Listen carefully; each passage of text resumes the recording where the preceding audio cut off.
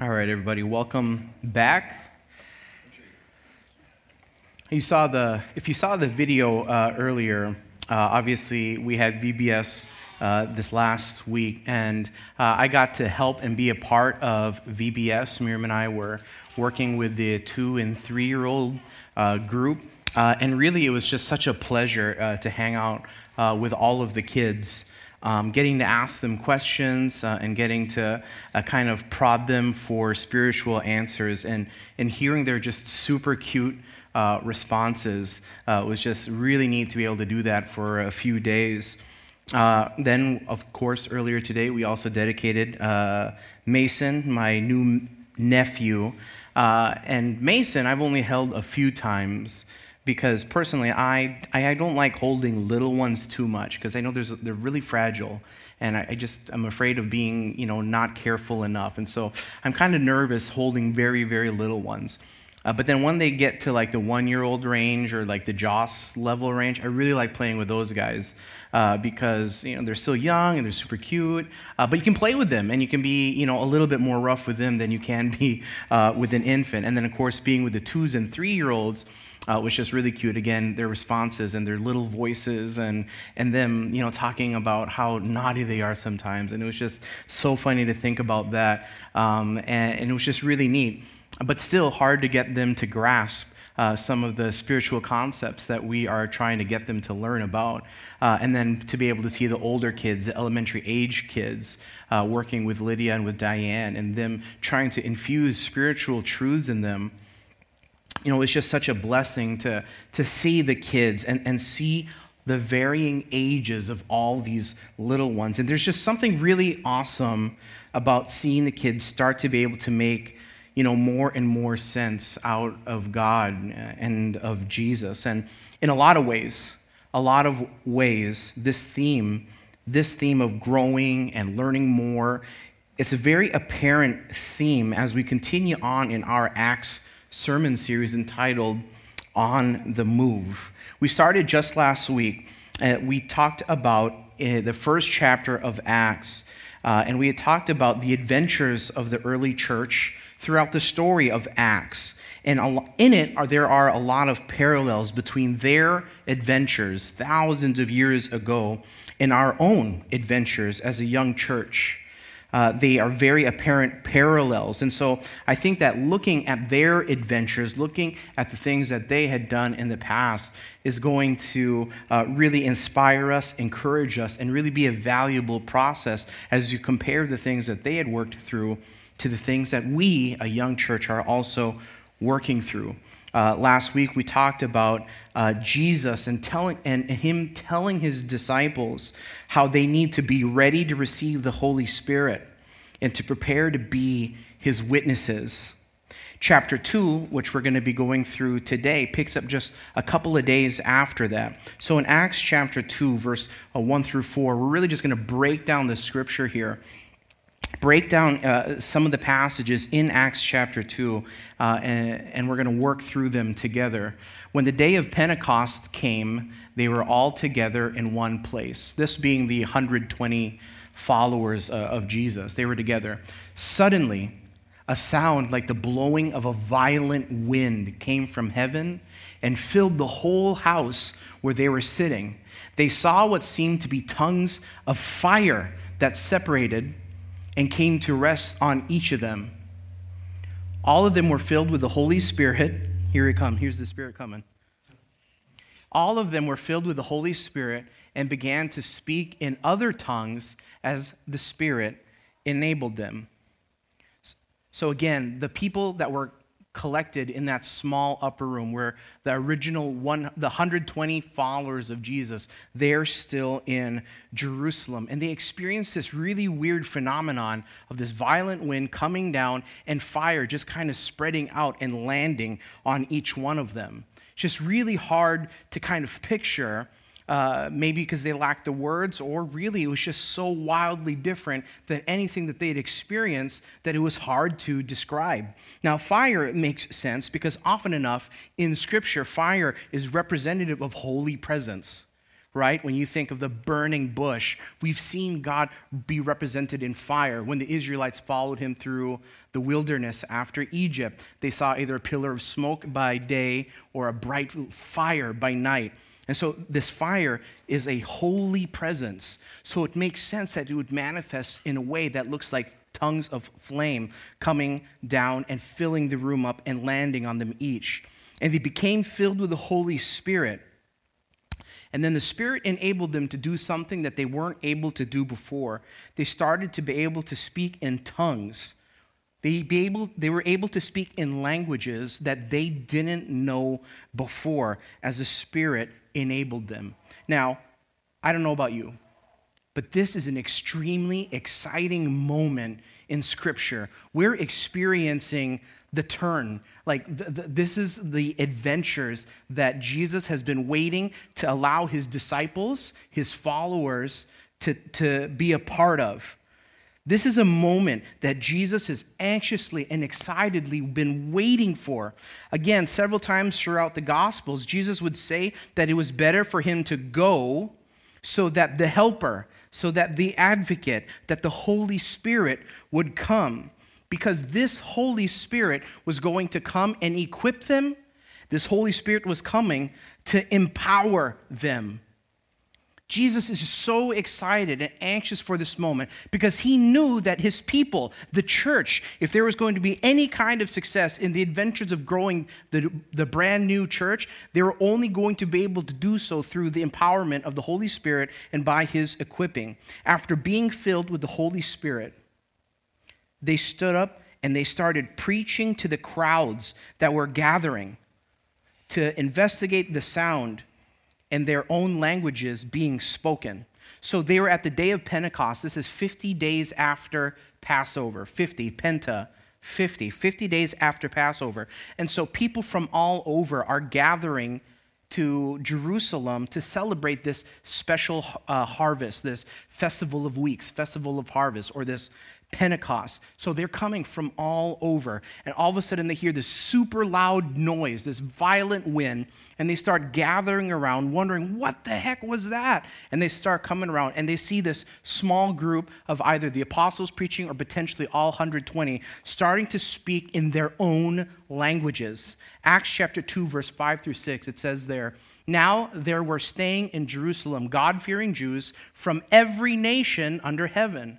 When they heard this sound, a crowd came together in bewilderment because each one heard their own language being spoken." This was perfect timing for Christianity to spread. It was perfect timing. 50 days later, the Holy Spirit comes down, fills them up, and gives them to power to be able to speak, communicate to all of the various nations that there were around them. It was perfect timing because these people would soon take what they were hearing and do what? They were going to go back home. They were going to spread this gospel that they are hearing. Peter and the other believers were empowered with the Holy Spirit, and it gave them the power to speak in each of the listeners' own native tongues. You can imagine then that the words that were spoken were probably pretty important, right? You ever at the airport and you're walking through and you hear them like calling somebody's name and they're doing it in all these various languages, right? Because it's a pretty important message because the plane's waiting. You've got to go. And so they have to change the languages to make sure that the passenger understands the urgency of the message. You can imagine if they are going to get up and start preaching to everybody that these are going to be important words and they're going to have to translate them so that everybody can understand the gospel message that Peter is going to deliver. Peter seizes the moment and he stands up in front of thousands that are gathered. Thousands. And he testifies. And he speaks to Jesus. I'm going to highlight a few of these verses, not the whole thing, but I'm going to highlight a lot of them. Fellow Israelites, listen to this. Jesus of Nazareth was a man accredited by God to you by miracles, wonders, and signs, which God did among you through him, as you yourselves know. This man was handed over to you by God's deliberate plan and foreknowledge, and you, with the help of wicked men, put him to death by nailing him to the cross. But God raised him from the dead, freeing him from the agony of death, because it was impossible for death to keep its hold on him. He'll go on to talk about old prophecy from the book of Joel. He'll talk about how Jesus fulfills those prophecies. He talks about the promise made to David about how he would have an heir and that he would be on the throne forever, and how David's promise has now finally come to fruition because Jesus will not be abandoned to death. In verse 29, Peter continues, "Fellow Israelites, I can tell you confidently that the patriarch David, he died and was buried, and his tomb is here to this day. But he was a prophet and knew that God had promised him on oath that he would place one of his descendants on his throne. Seeing what was to come, he spoke of the resurrection of the Messiah, that he was not abandoned to the realm of the dead, nor did his body see decay." These are the prophecies that the Israelites were familiar with. The Israelites looked up to David, knew his words, knew his prophecies. Peter wisely makes connections for the crowd that are listening. He testifies to the truth by weaving prophetical knowledge of David and personal eyewitness account of Jesus' miracle, his teaching, and more specifically and importantly, his death and resurrection. Peter is tying the prophecies that he knows about, that the Israelites know about, and his eyewitness account. I saw it. I seen it. He raised from the dead. I saw it with my own eyes. He ties them together. Peter's words, with the help of the Holy Spirit, cut the audience to the heart. They asked, these thousands of people were turning to one another, well, geesh, if this is the truth, if this guy really came and he was the Messiah, the resurrected one that David has been talking about and that we've been waiting, what are we supposed to do?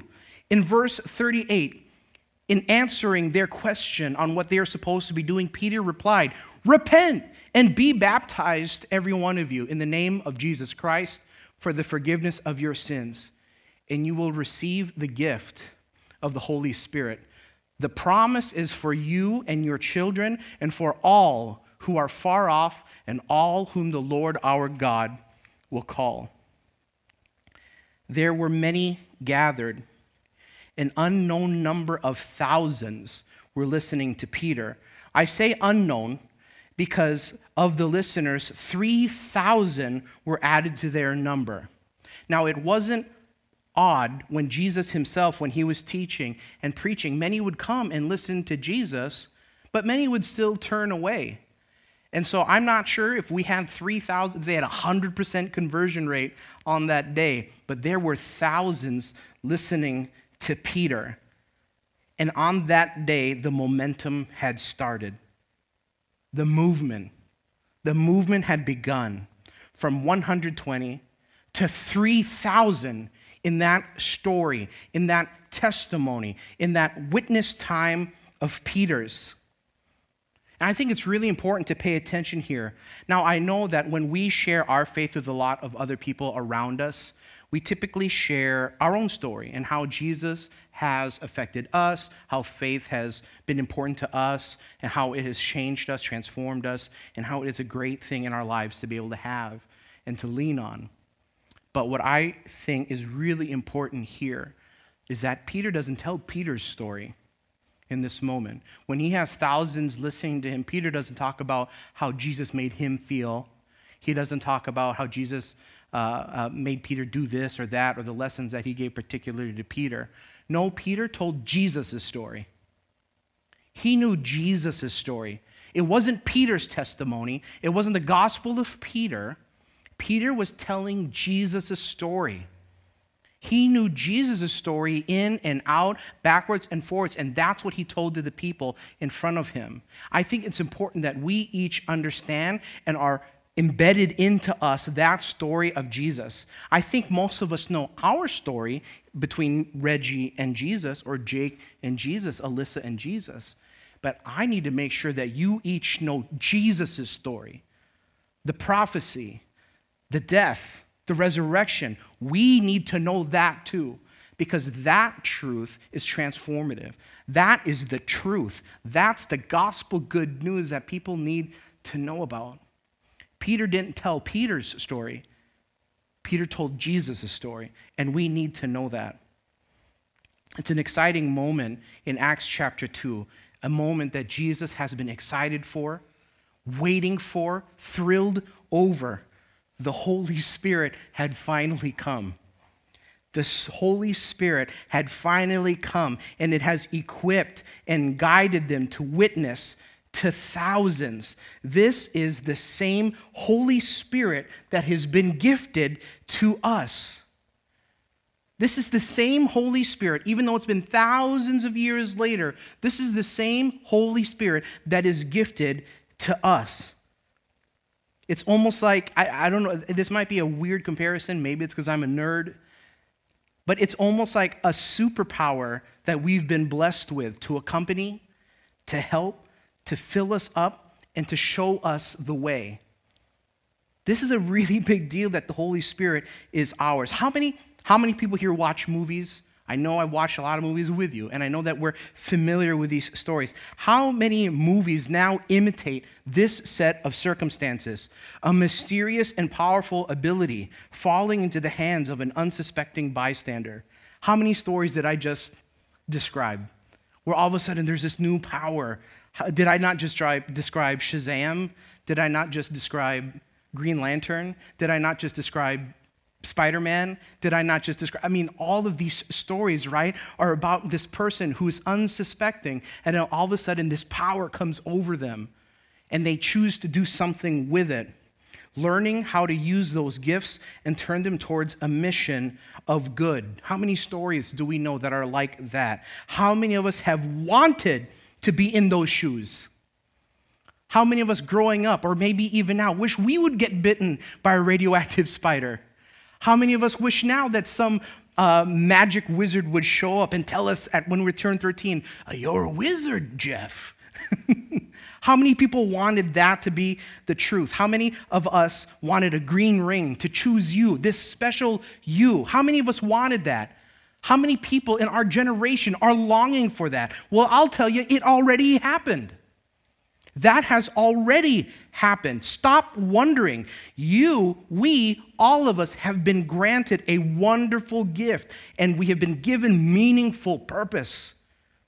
We, in that promise that Peter had said, we are the children who are far off.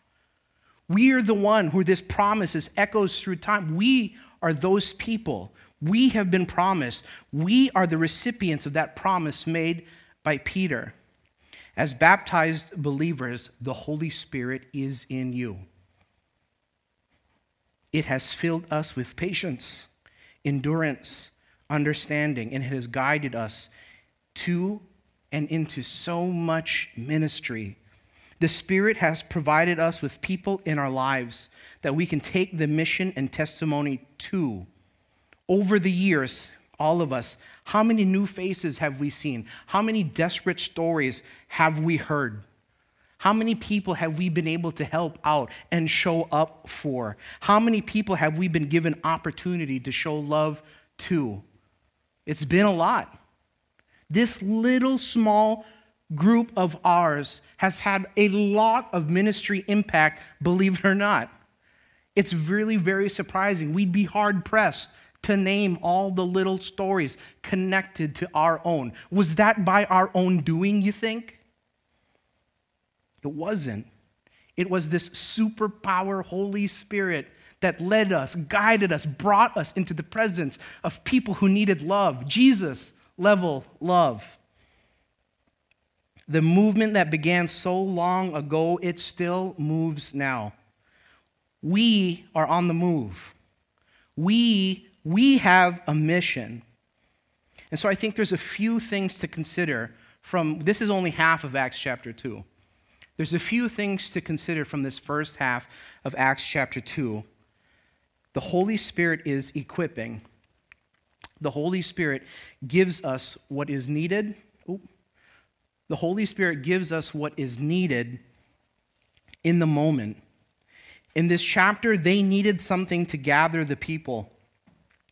When those 120 people were gathered in that small room, and there were thousands of people from all over, the Holy Spirit came down and equipped them and gave them what they needed in the moment. They needed something to gather the people, and they needed a divine PA system. That's what they needed. They needed a divine PA system and a translator. Thinking of how we use the Spirit now, I almost picture, this is kind of another dorky thing, but the Holy Spirit now for us, this guide and this empowering and equipping thing. I almost think of, Peter Parker in one of the movies when he's using his suit that Tony Stark had made for him. And he's learning about all these features, and the suit is telling him how to use them or when to use them. And Peter is just this novice just absolutely lost on all the various different things that this new suit is able to do for him. He's overwhelmed and unable to do it well. I think that's almost how we are with the Holy Spirit, because the Holy Spirit guides, it equips, it empowers. It's almost as if you and I are simply vessels for the Holy Spirit. All we are just like these little dummies that get filled up with the Holy Spirit and get put at the right place at the right time so that the Holy Spirit can speak right through us. It's almost like we're not doing anything at all. But that's the power of this Holy Spirit that we get to depend on. Because if you ask Reggie, and I am a guy who likes to talk, I'm a guy who has addressed maybe a couple hundred at a time. But if you ask me to step in front of thousands and thousands of people from all over to talk about a Jesus that they don't know about yet, Reggie's going to back down from that. I'm going to be pretty scared. I'm going to be afraid of doing that, even speaking to people who don't speak the same languages from different cultures. And yet Peter is so empowered to step up. And Peter has not been this guy in the past, has he? He steps up, addresses thousands, and is somehow amplified in a way. Peter is no more special than you or me. And that same Holy Spirit is one that you and I get to call on. The Holy Spirit gives us what is needed in the moment. And I'm hoping that would relieve us of any fear of sharing our faith, any fear of displaying love, any fear of sharing our own resources with people around us, because that Holy Spirit is going to take care of you. That Holy Spirit is going to surround you and make sure that the things that you need in the moment are taken care of. That's the Holy Spirit that you and I get to lean on when out in the world, in our spheres of influence, the family, the friends, the coworkers, the neighbors. That Holy Spirit is active in us, blessing us with an ability to be sensitive, an ability to be patient, an ability to endure. Now, I don't know how many times, I can't tell you how many times I've had to deploy this, or the Holy Spirit has deployed this in me. When someone needs help, when someone needs a sympathetic ear or an encouraging word, and I won't feel up to it. Reggie's not full of this bountiful energy. Reggie himself is not always the most patient. You know this. Not always the most enduring person. But when it hits the fan, when the chips are down, when someone is down and out and needs absolutely help, I have been endued with the power of the Holy Spirit to go and be patient, to be gracious, to be enduring. That's a Holy Spirit that you and I get to lean on. These are all powers that Reggie should not have.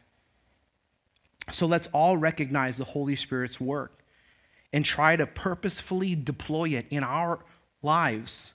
To continue to borrow from that superhero analogy, we've seen heroes who've used their powers reactively, who just use it on the day-to-day. Imagine if you saw Tony Stark, Iron Man, in his super special suit that nobody else has access to. Imagine that all he did was go grocery shopping in it. Imagine that all he did was go fly around and do errands.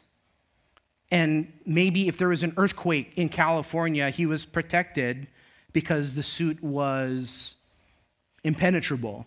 Imagine that's all he did with it. When you and I just sit on the power of the Holy Spirit, not using it to its full potential, that's what's happening. It's a waste. And we have been granted purposeful mission, a mission that we need to stick to and be a part of in spreading that gospel. There's so much more possible when we, like Peter, we seize the moment. When we stand up and testify when the people are gathered. When you're fearful of bringing faith up. When you're chatting with that coworker that you're not sure if they're a believer. Or if you're speaking with that neighbor that you're not sure if you want to reveal your faith.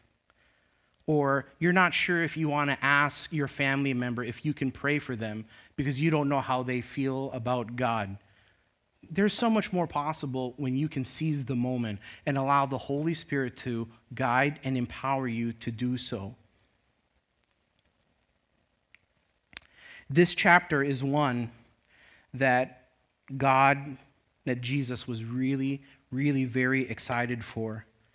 This moment of testimony and the beginning of the movement that was finally apostle-led, people-led, is one that God has been carefully crafting for thousands of years, where people would stand up on God's behalf, testifying to who he was, rather than the typical pattern where God had to pull and push his people to obedience. Again, seeing your little ones during VBS, this is kind of like this triumphant moment when you see your child stand up for the first time, or when you see your child take their first steps for the first time, or you get to see the words of your son or daughter spoken for the first time. I'm just imagining God and Jesus up in heaven on the sidelines looking down at Peter and his disciples, finally proud that they're standing up and testifying to Jesus for the first time. Because it had been thousands of years of the other. It had been thousands of years of disobedience and people who didn't follow what Jesus wanted. And now, finally, they're endued with the Holy Spirit. They're endued with the Holy Spirit and are finally standing up and testifying to Jesus. Finally, yay! The church is on the move. The Holy Spirit is leading the charge, filling them up. And I'm thankful that we, the children who are far off, get to play part in that promise. Let's pray. Heavenly Father, first I want to apologize for the moments that we here who have known these words, who have known the Holy Spirit's powers that are at our fingertips, where we're able to deploy, use, and pray with. I'm sorry, Lord, for the times that we've just sat on that, for the times that we have not exercised to the full the gift that you have blessed us with, the Holy Spirit. Father, I pray that that same Spirit would continue to grant us wisdom to understand the full extent and full power of that Holy Spirit, so that we can take part in a mission, a movement that began so long ago. We know, Father, that the church has been around for thousands of years and that most people have heard the name Jesus. But Father, we know so many around us whose hearts have not been touched by that name Jesus. And so, God, we as a movement, as a small church that is trying to display your love and kindness and grace, I pray, God, that Holy Spirit would fill us with courage and wisdom and guidance, would be a light for us to follow, so that we'd be led to the people around us who are in the darkness, who are lost, and are seeking you, seeking love and seeking belonging, seeking connection. Father, please continue to use us as a small body who reaches one at a time, whose stories we don't forget, so that we can display the deep love that your Son Jesus first showed us. Thank you, Father. I pray these things in your Holy Son's name. Amen.